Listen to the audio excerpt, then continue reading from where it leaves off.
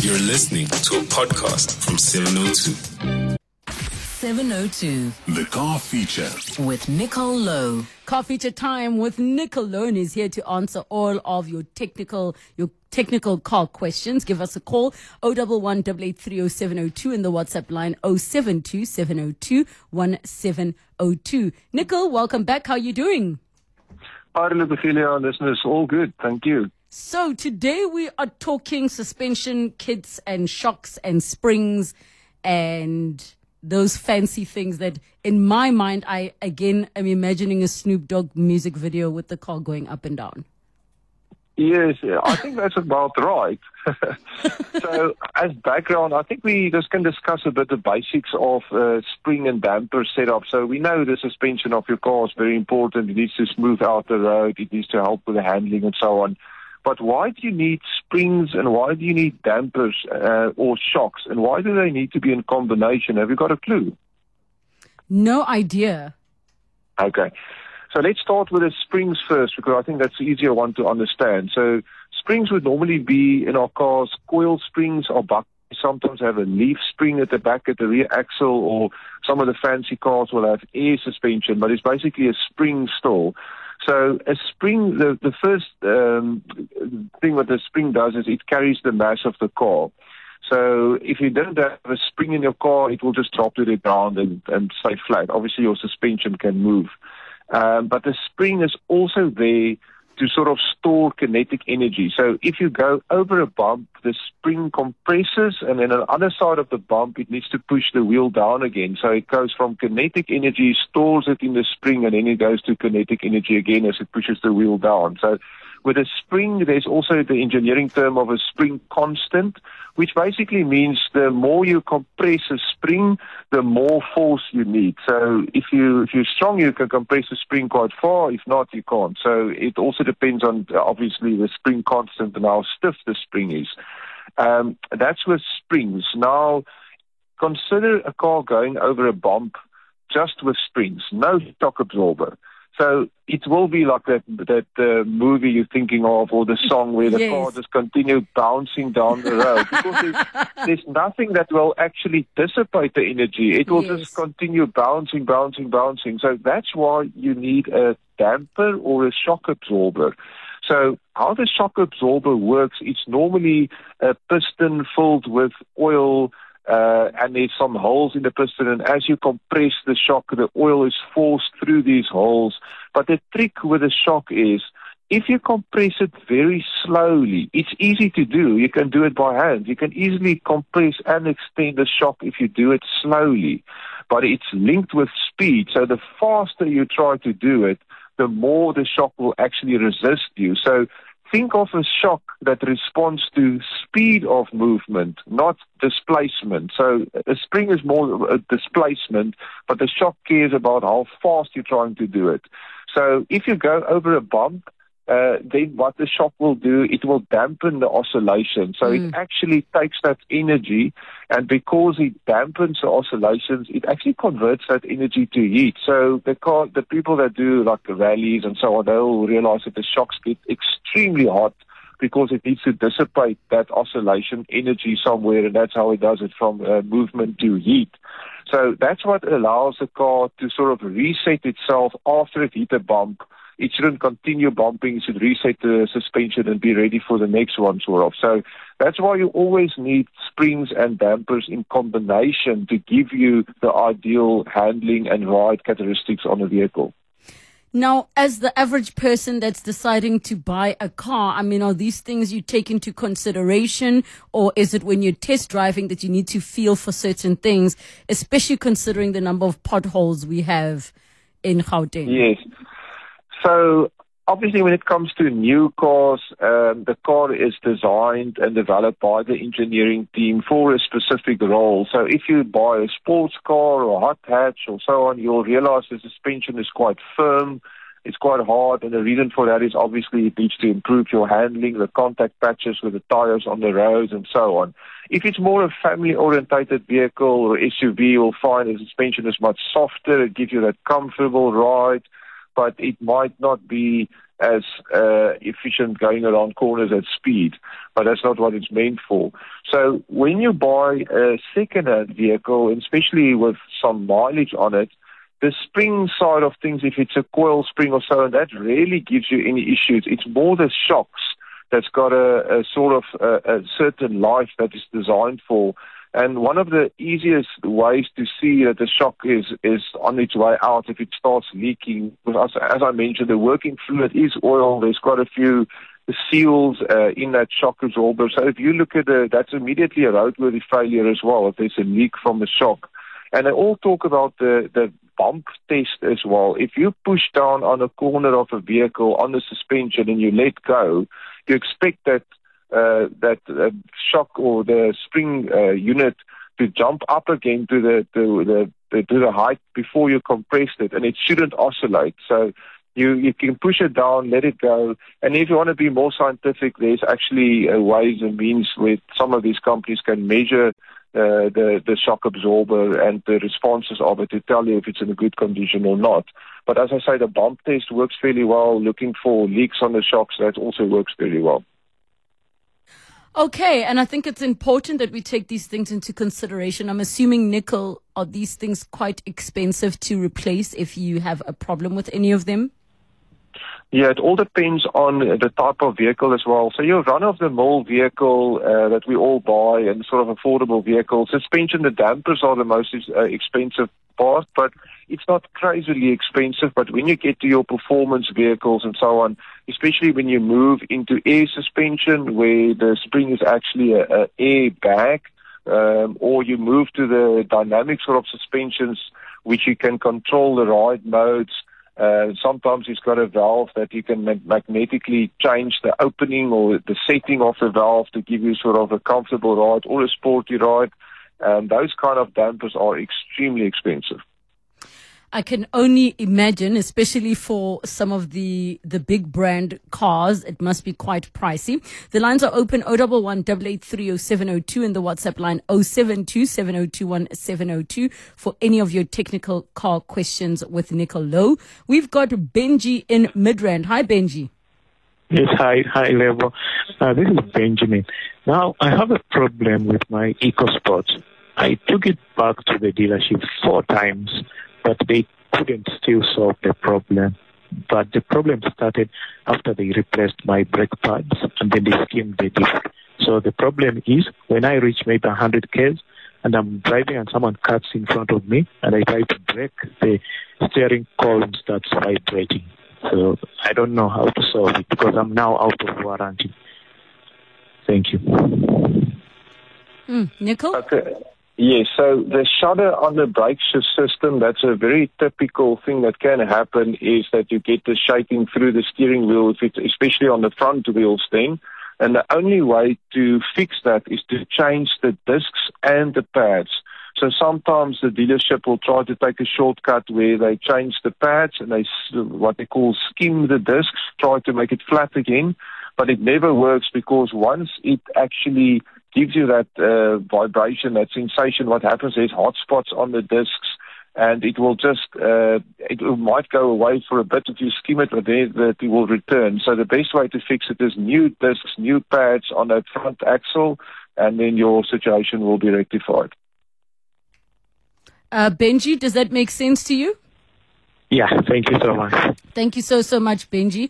And maybe, Nicol, I can ask, I've found myself in a situation, I've heard many people having issues with their brakes, right? So why is it that sometimes brakes will squeak and then you'll be told that they're fine, there's nothing wrong with them? Is the measure for somebody like yourself that brakes are not okay, is that they are ineffective? Because a squeaky sound to a driver feels like, oh my gosh, these are going to stop working at any moment. But I understand sometimes it could just be like dirt or something like that.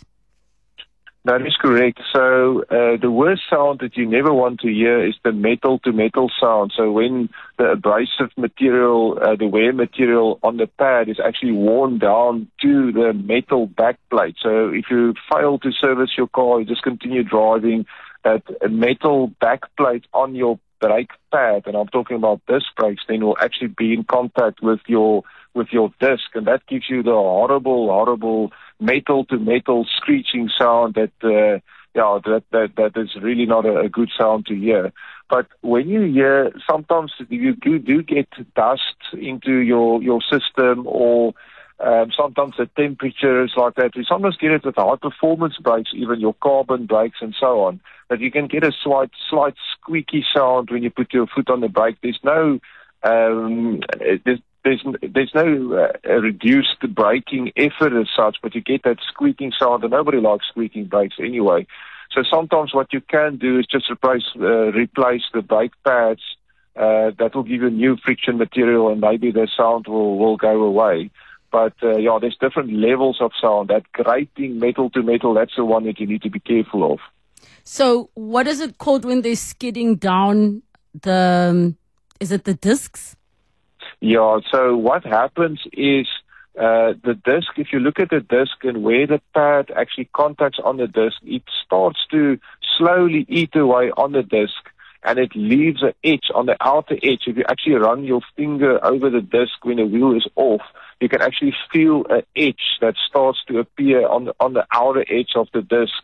And what they do when they skim, they try to flatten that surface again. So take that edge off, and maybe all the grooves that's been created over the years of braking, they try to flatten it so that it meets up with the brake pad perfectly.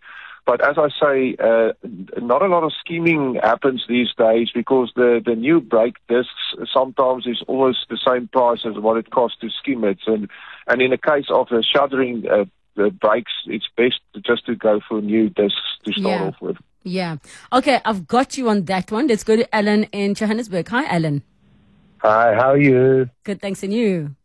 Good. Nico, please help me. I've got a 1990 Toyota Corolla 1.6 automatic. It's got, you won't believe this, Nico, 63,000 Ks on the clock. And every time, unfortunately, my mom passed away. And every time I take it for a drive, I get to a robot or something, and that whole steering rack just shakes. What do I do? Okay, so it's a vibration or a shaking through the steering wheel as you come to rest, or all the way during the braking effort? All the way during the braking effort. Can you actually hear it go clock, clock, clock, clock, clock?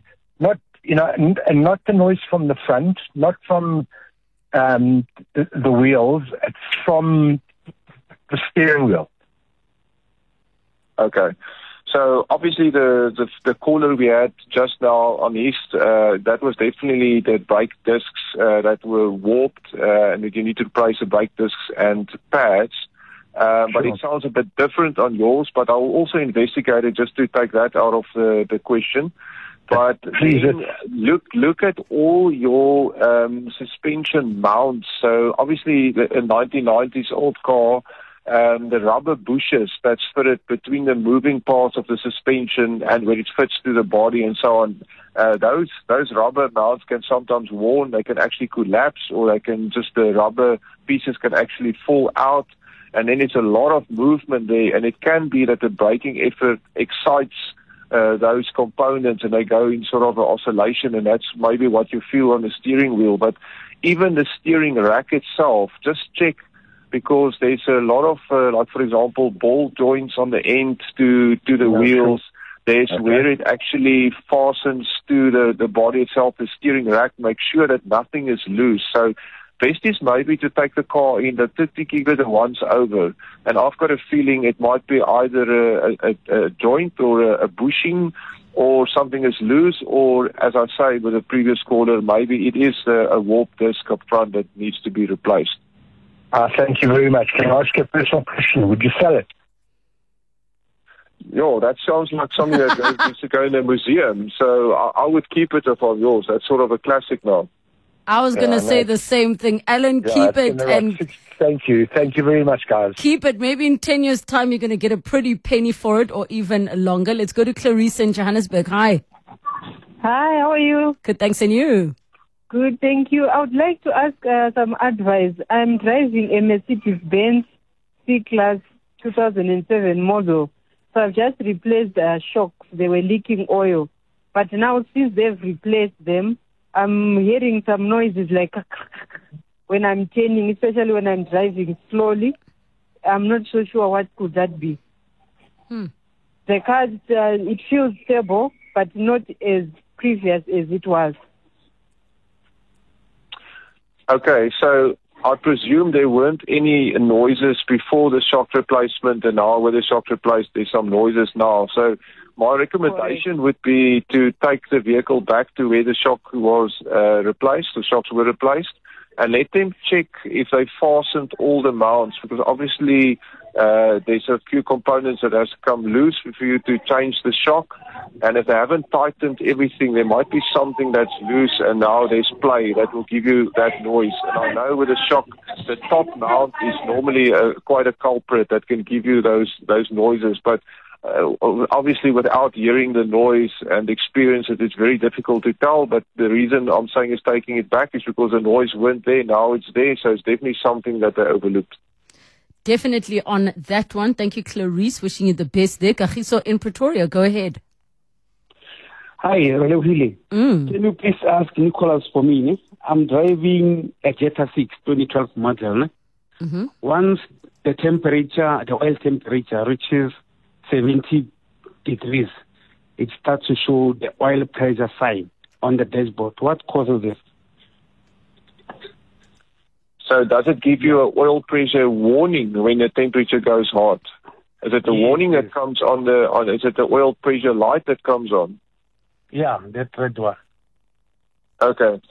So the oil pressure is obviously it's a sensor. It's normally quite a dumb switch. It's basically open or closed, and it sits in the oil gallery. And when it detects low pressure, it makes an electrical connection that actually lights up the light on the cluster. So when you key on and you haven't even started the engine, that light should be on. It also tells you that the bulb is still working, but once you crank the engine, the oil pressure builds up, it opens that switch and that light goes off on your cluster. So when that light returns again, it means that either the switch is broken, it's not telling you the truth, or you've actually got low oil pressure in the system, which is very worrying because low oil pressure will lead to engine damage fairly quickly. And if you're telling me that the light only comes on when the oil gets hot, it's slightly worrying because when the oil gets hot, the viscosity is a bit lower and it can actually drop in oil pressure. So maybe it's on the limit of oil pressure. When the oil's still cold, it builds enough pressure, but when it heats up, it goes over that threshold where it tells you, no, it's low pressure. So my recommendation will be check out that switch first. Maybe even replace the switch because that's a cheap component to replace. Make sure that component is telling you the truth. Maybe even get the technician to measure the oil pressure. But if it's indeed low oil pressure, then I would definitely look at your oil pump and so on before you get serious damage on your engine. Okay. All right. Yeah, because I was wondering what caused it because we don't know what it caused. No, thank you. Thank you so much, Kagiso in Pretoria, and also to yourself, Nicole. Thank you to all of you for engaging and sending through your questions for Nicole.